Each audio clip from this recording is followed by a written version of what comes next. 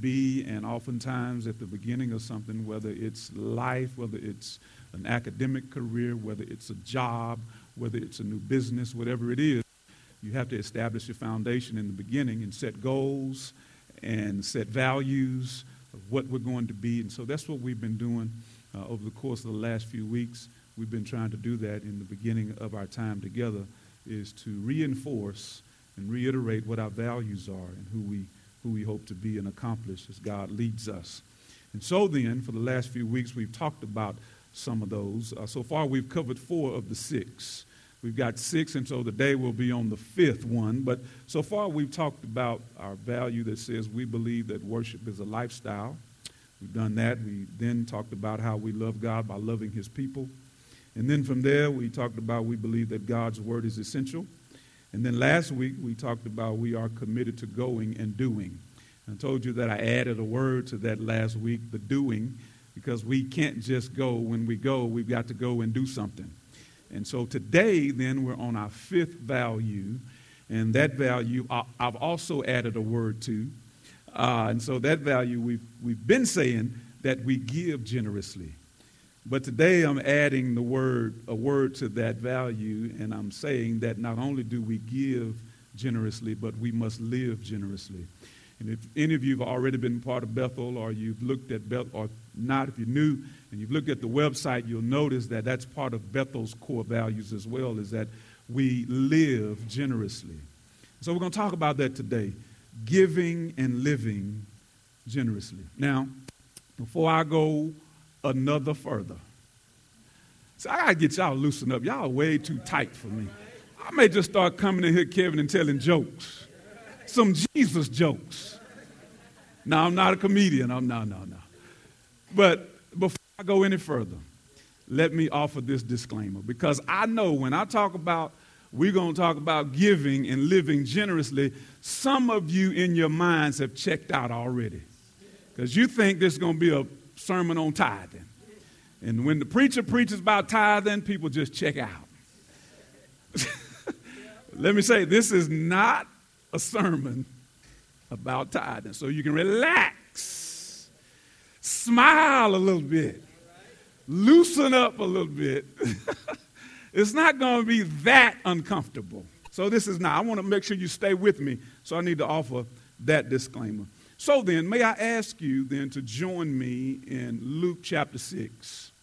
Luke chapter 6, beginning at verse 27.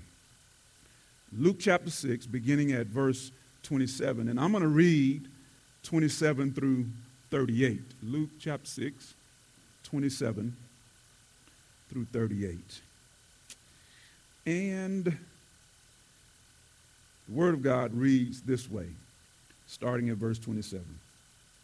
But I say to you who hear, love your enemies, do good to those who hate you, bless those who curse you, pray for those who abuse you. To one who strikes you on the cheek, offer the other also. And from one who takes away your cloak, do not withhold your tunic either. Give to everyone who begs from you, and from one who takes away your goods, do not demand them back. And as you wish that others would do to you, do so to them. If you love those who love you, what benefit is that to you? For even sinners love those who love them. And if you do good to those who do good to you, what benefit is that to you? For even sinners do the same. And if you lend to those from whom you expect to receive, what credit is that to you? Even sinners lend to sinners to get back the same amount. But love your enemies and do good and lend expecting nothing in return. And your reward will be great, and you will be sons of the Most High. For he is kind to the ungrateful and the evil. Be merciful, even as your Father is merciful. Judge not, and you will not be judged. Condemn not, and you will not be condemned. Forgive, and you will be forgiven. Give, and it will be given to you. Good measure, pressed down, shaken together, running over, will be put into your lap. For with the measure you use it, it will be measured back to you. We're going to use that as our theme or our scripture today as we talk about living and giving giving and living generously. So what I've just read to you is an excerpt from Luke's shorter version of the Sermon on the Mount found in Matthew chapter 5 through chapter 7. There's an extended version of this, and I've read to you an excerpt from Luke's version of that. Matthew's version is much longer than Luke's. It's a lot longer, but there are some notable consistencies in both of them. Both of them start with the Beatitudes, and both of them end with the very same parables. So there are some consistencies, but Matthew's is a lot longer. Luke's version is considerably shorter, partly because Luke doesn't include the intricacies of the Jewish law as Matthew does. It's likely that Luke is a Gentile, and it's likely that Luke writes primarily to other Gentiles with a focus on presenting Christ as the Son of Man who had been rejected by Israel but offers salvation to everybody. This is Luke's approach as he talks about Jesus. And so here in Luke's account of the Sermon on the Mount, what we get is a record of the first lesson that Jesus teaches to the 12 newly selected apostles. Go back in chapter 6, you'll find out that just prior to the passage I read for you, Jesus selects his 12 special people from the larger group of disciples. He selects 12 to be not just disciples, but apostles, to be his close followers, the one who would carry his message, that would carry his word to a lost world that needed to hear it.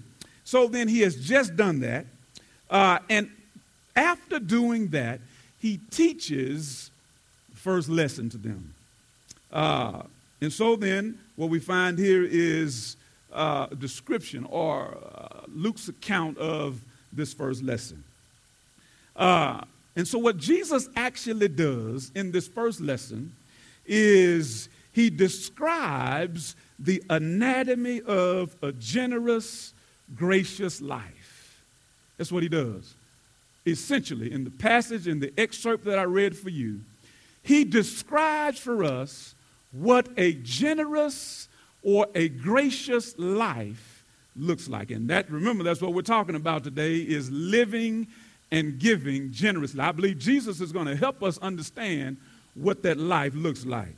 I want to share with you that grace and generosity are actually quite synonymous. They actually have a lot of similarities. The definitions of those two words have a lot of similarities. Grace and generosity. Grace is defined, as you know, as God's unmerited favor, right? God, that's the popular definition that we like to use when we're talking about Christian grace or godly grace, that it is God's unmerited favor. Or you can also say it is giving without any regard for whether the receiver or the recipient deserves it or not. Giving without any regard as to whether or not the recipient deserves what you're giving. Sometimes we fall on the other side of that and we try to determine whether or not we're going to give based on someone's whether or not they deserve what we plan to give them. God doesn't operate that way. God is a God of grace. And watch this before you say amen too loud. He calls us to be the same as he is, to be people of generosity and grace. So then let's look at the definition of generosity and see if we can find out the reason why I say they are somewhat similar and almost synonymous. Generosity then is defined as being liberal in giving, being a noble person. It means having freedom from meanness. I heard you said, because some of y'all's toes got stepped on. Freedom from meanness or smallness of mind or character. Generosity. Generosity is to be big-hearted, to be bountiful, to be charitable, to be free-handed, to be free-hearted, to be open-handed, unselfish, and unsparing.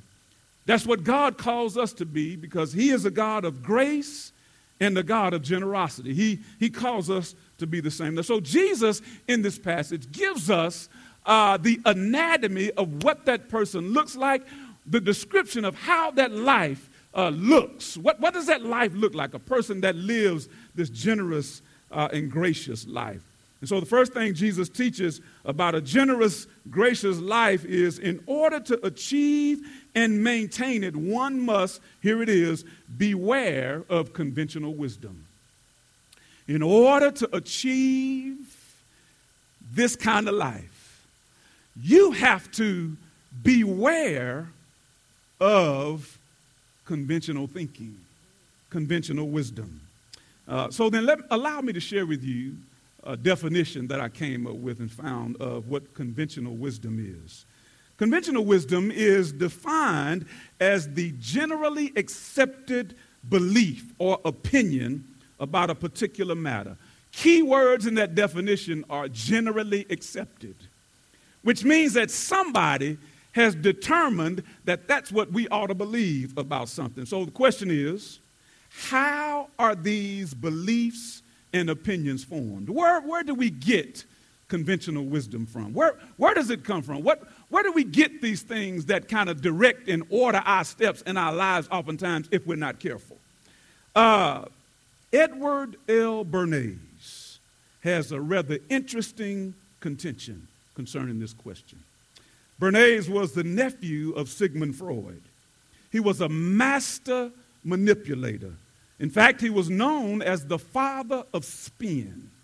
He dominated the public relations industry from the 1920s to the 1960s. He was an expert in the science of mass persuasion.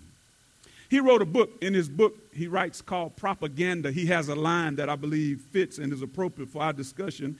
In his book, Propaganda, Bernays contends that we are governed, our minds molded, our tastes formed, our ideas suggested largely by men we have never heard of. Most of us know the power of suggestion and persuasion. It happens when you turn on the boob tube. Your mind is being manipulated, and you didn't even have an appetite for McDonald's. They put them fries up there.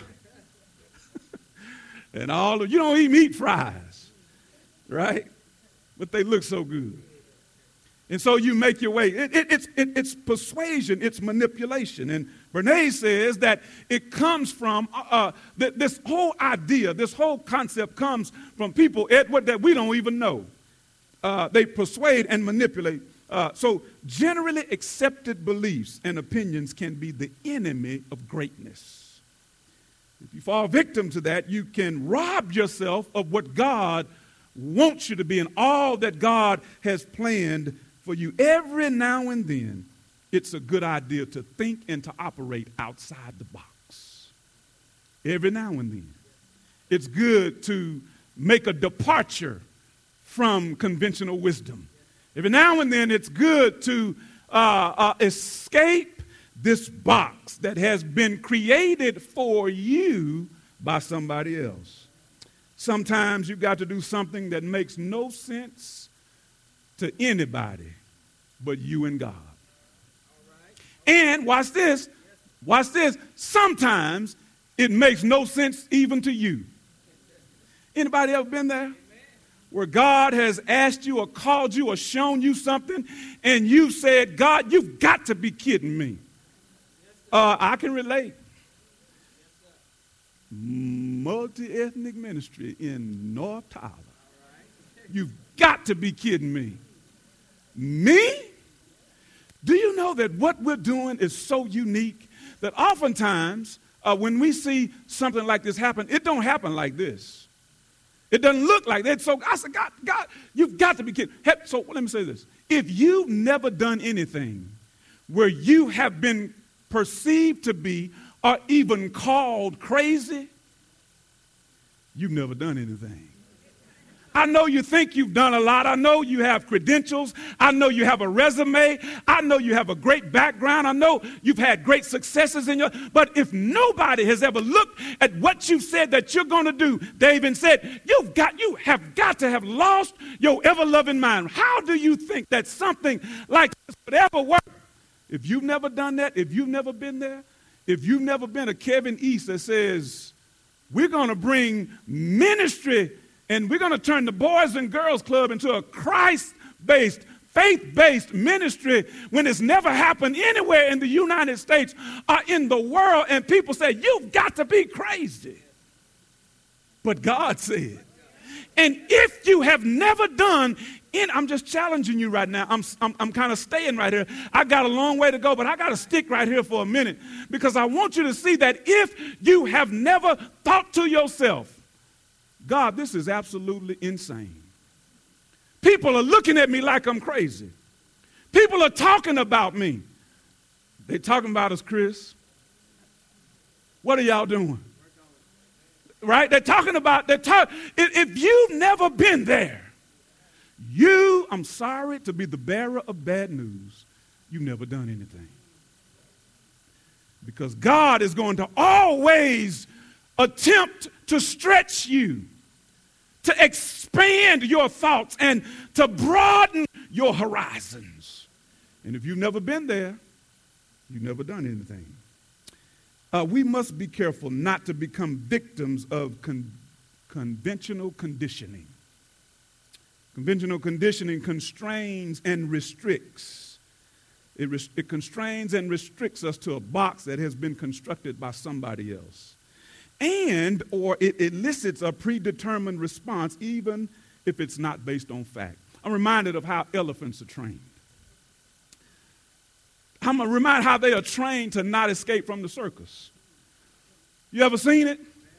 Elephants are restrained by what is a relatively small chain around their ankle connected to a stake in the ground. Big, giant, massive, strong elephant won't escape because there's a little chain on their ankle connected to a stake in the ground. You ever wonder how that happens? An elephant could run through here and destroy this whole building. An elephant can tear a tree from its roots, a tree that's been around for thousands of years. An elephant, if it decided to, could rip that tree from its roots. But why does this elephant, this same massive elephant, remain chained by its ankle? Well, it's because when the elephant was a baby, the ones who were training the elephant put a rope around its ankle and tied it to a tree or a stake. And because the elephant, because of its lack of strength due to its age, fought and fought and fought as it was young, but couldn't get itself free from the rope, it decided that when it became older and had the strength, that there was no need to fight. Because I've been conditioned to believe that I have to remain constrained and restricted, even though my strength says and my abilities say I can break away from this thing. And God says, don't allow yourself to be conditioned that way. Don't allow yourself. So Jesus says, beware of conventional wisdom that will confine and constrict. So Jesus' teachings in Luke chapter 6 are extremely, I know you've been wondering, okay, where is he going with this? I know, I can see it in your eyes. I can see it. I heard a couple people say, I see where you're going, but the rest of y'all were like, where in the world is he going with this? I wish he would hear him. Well, here's where I'm going. Jesus' teachings in this passage, if you didn't notice when we read it, some of you did, because I could hear your responses out there like, oh, pray, amen, pray. I could hear you. Jesus' teachings in this passage are extremely unconventional. And Jesus says, if you want to achieve this generous, gracious life, you're going to have to submit yourselves to some things that are not necessarily normal. So, for instance, he says in verses 27 through 29, he says this. He says, love your enemies. Now, that sounds strange to you. I know it does. It sounds strange to us today in the 21st century. Imagine how it sounds to a group of folks who had been raised to not understand that concept. This was certainly a radical commandment and a drastic departure from their conventional thought process. They had been conditioned to think otherwise. There was, by the way, no precedent for such teaching in the Old Testament. Never been taught before. They hadn't been raised this way. Love your enemies. Are you kidding me? No precedent for this. In fact, they believed, as Matthew points out in his version of the Sermon on the Mount in Matthew chapter 5, verse 43, they believed that one should love thy neighbor and hate thy enemy. That's what they thought. They thought, and as they thought that, they recalled the passages like Deuteronomy 23, 3 through 6, where it says there was a prohibition against mingling with the Ammonites and the Moabites. They remember that as their standard, as their model for living. Don't mingle with folks that are enemies of ours. But if you were to read the story of Ruth, you realize that the story of Ruth proves that that prohibition was not a blanket prohibition. It was not an everlasting prohibition. There was cases where everybody was welcome. Ruth says to Naomi, your people will be my people. And God accepts her into the family and into the fold. Ruth was a Moabitess. But they think about things like that. And Jesus says, you've got to do away with this thinking that says that you only love your neighbor and you hate your enemies. He says, no, love your enemies. This was radical to them. And Jesus says to them, I'm calling you not to mediocrity, but to greatness. Calling you to greatness for the glory of God. And in order to achieve it, he says, you'll have to abandon the box. So how is it done? How is this put into place? What are the practical steps to loving your enemy? Well, I'm glad you asked, because Jesus shares them with us. He said in verse 28, he says this. He says, do good to those who hate you. That's how you do it. He says this. He says, bless those who curse you. He says, pray for those who abuse you. He says, turn the other cheek when somebody socks you. I mean, that's the literal translation. It's not just a slap. It's a sock. It's an actual punch, right? Is anybody in here that thinks that you would be able to do that? If I walked up to you right now, let me pick somebody. No, I'm just playing. I got to lighten you up. You're a little bit too tight. Is there anybody, if I did say, no, Dave, you're too big. I ain't going to, no. I looked at Dave. I had a second thought. If I did that to any of you, would your first reaction be, when I punched you with everything I had, to be to turn the other side and say, come on, bring it on? Right? That's not a natural response. Jesus says, if somebody does that to you, I'm calling you to think outside of the norm and not respond with violence. Don't meet violence with violence, but turn the other cheek. Because I'm calling you to be unconventional. He says, do that. Turn it. This is radical and counterintuitive for sure for them. He says, watch this. He says the other way that you can do it, not just that. He says, give to everybody in verse 30. That's radical. Give to everybody. ESV says that begs. King James says everybody that asks of you. Now, let me ask that same question that I asked about punching. I'm going to flip it and say, if I walked up to you and asked you for $100. Uh-oh, that's one hand. I thought a hand went up over there. I was getting ready to jump down from here. How many of you would say, without any question, just say, here? Jesus says, think of it that way. Just give. Don't worry about it. He says, give not to only certain, because their thought is that we will give, but we will give to only a certain group of people. Some don't deserve our generosity. Jesus says, no, give to everybody. Look, wealth, possessions, treasures, time, talent, gifts must be viewed in light of eternity and freely given to everybody, starting with God. Everything you have belongs to God. Is that right? I said, is that right? Oh, I'm just trying to see if anybody's here. Everything you have. So some think that, my stuff is my stuff. I earned this. I work for this. It belongs to me. But I beg to differ with that because I have scripture on my side.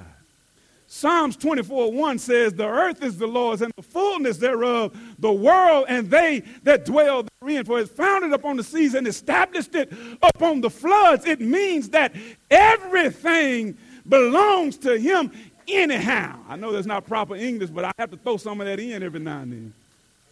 Right? Everything belongs to him anyhow. So we have to view everything, our gifts, our talents, our possessions, our treasures in light of eternity, because I heard somebody say it this way a long time ago, that only, somebody help me, what you do for Christ will last. Nobody's ever seen a U-Haul. Y'all finish that for me. Follow in a hearse. Only what you do for Christ will last.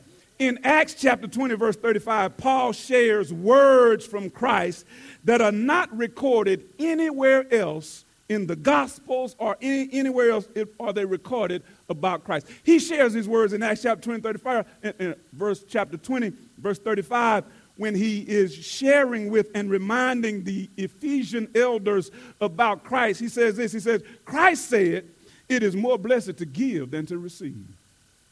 He shares that with them. So this is Jesus' idea, God's idea of how we ought to live, right? A generous life, a life of grace. He didn't just talk the talk. He actually walked the walk. Because this concept, Yvette, is model for us in that verse that all of us learned as children in Sunday school growing up, John 3:16.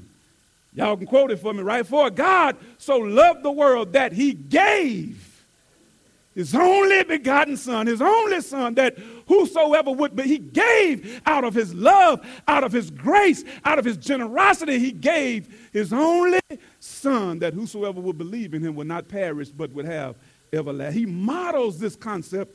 He doesn't just talk the talk and tell us to do it. He shows us how to do it. We have to be careful not to become afflicted by cirrhosis of the giver. Y'all thought I was going to say liver.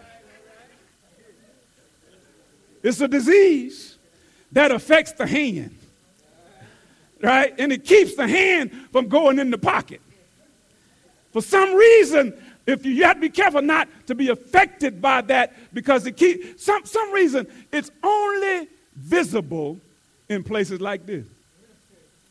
You don't see, so people that claim to have this disease, that's visible only in places, you don't see that visible in places like the mall.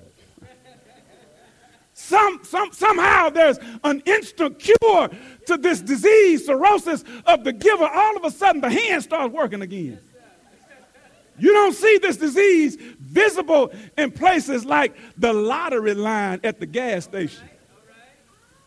Y'all, somebody should have said amen right there. Because all of us have stood in line behind some of y'all. Give me a number 10. I want a number 15. And all of a sudden, that disease that you had on Sunday morning while you were in God's house disappears in the lottery line. It doesn't show itself at the boat. Uh-oh. Said something. I'm sorry. I'm just stepping on for. It don't show up at the boat. I'm not talking about Lake Palestine. I'm talking about, y'all know what boat I'm talking about. It don't show up there. You know what? I had to go to Dallas yesterday, and I stopped at a place that this disease is not heard of. Buc-ee's. It's a madhouse in that place. You think they were giving away money or something in there.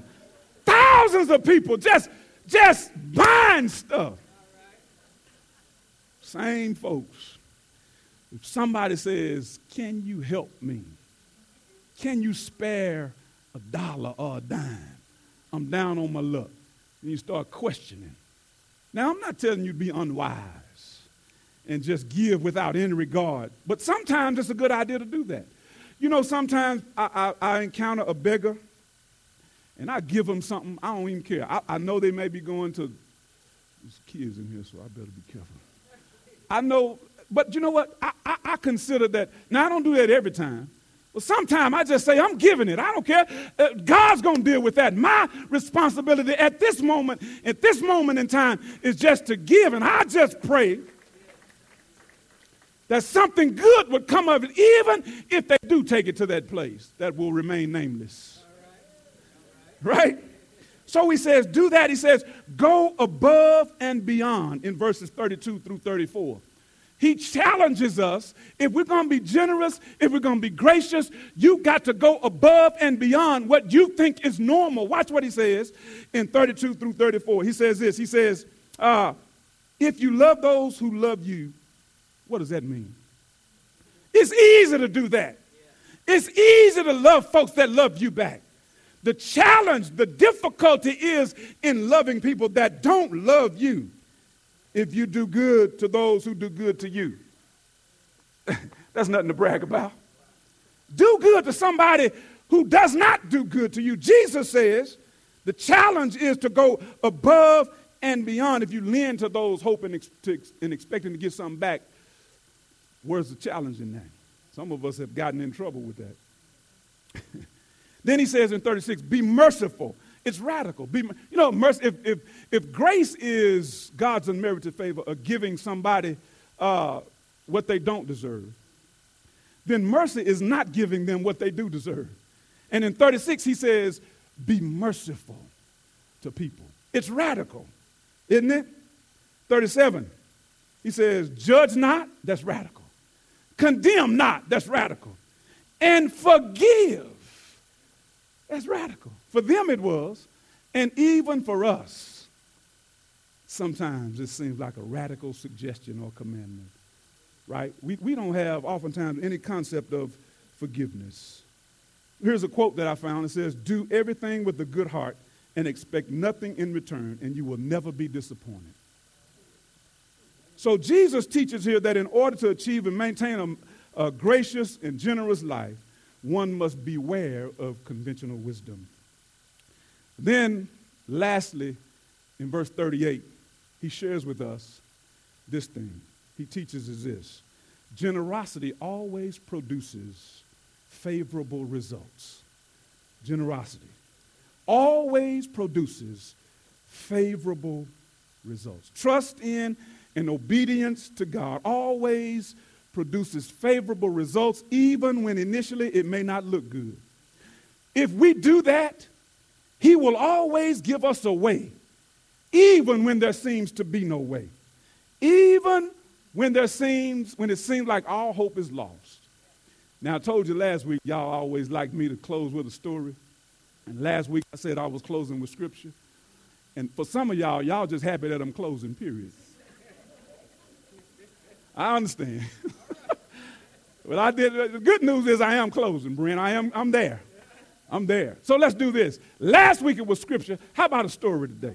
I'm reminded of a young man. Can I come down here where you are? Who goes to the National Museum of Art.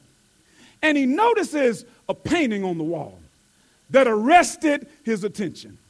He stands there for an hour, 2 hours, 3 hours, 4 hours passes. He's standing there staring at this painting. Here's the painting. The painting is entitled Checkmate.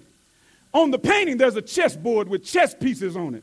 On one side of the table, I'm dealing with this beam. I'm going to come down here because I need you to see me so you can hear what I'm saying. On one side of the table is a young man with a rather pathetic and pitiful look on his face.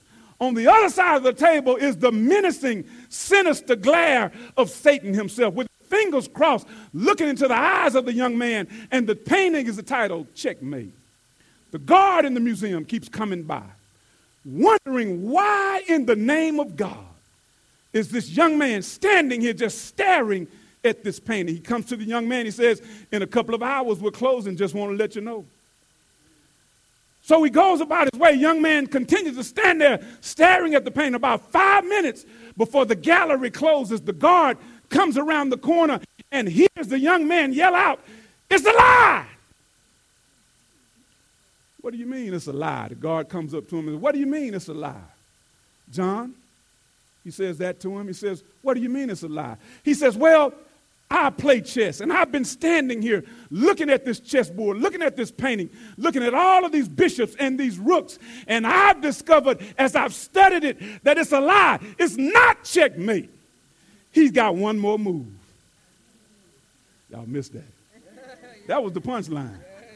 Anytime, if you got to tell people when the punchline, that means you didn't do a good job. He's got one more move. And all I'm trying to say is that obedience to God, a generous, gracious life, will always afford you, even when it looks like all hope is lost, it will always afford you one more move. Now you're getting it. There's evidence of it. There's evidence. Jesus on the cross. It didn't look good. But because Jesus says in the Garden of Gethsemane, "Nevertheless, not my will, but thy will be done," God the Father looks down on him on Good Friday when it didn't look good and gave Jesus one more move. We extend now the invitation. That's the end. Y'all can relax. I don't have any more stories. I've exceeded my limit, my time. We extend the invitation now. If there be someone here that would like to give your heart to Jesus Christ, we don't want you to leave here today without having the opportunity to do that. So as the music plays, you're invited to come forth. And if you decide to come forth for the very first time and offer your heart and your life to Jesus, we're going to gather some brothers and we're going to pray with you. Tell you what this Jesus is all about. How forgiving he is, how loving he is, how gracious he is, how merciful he is. It means that nothing you've done is too bad for him. He's able to wash away your sins and make them as white as snow. Though they be crimson, he'll make them white as snow. Would you come?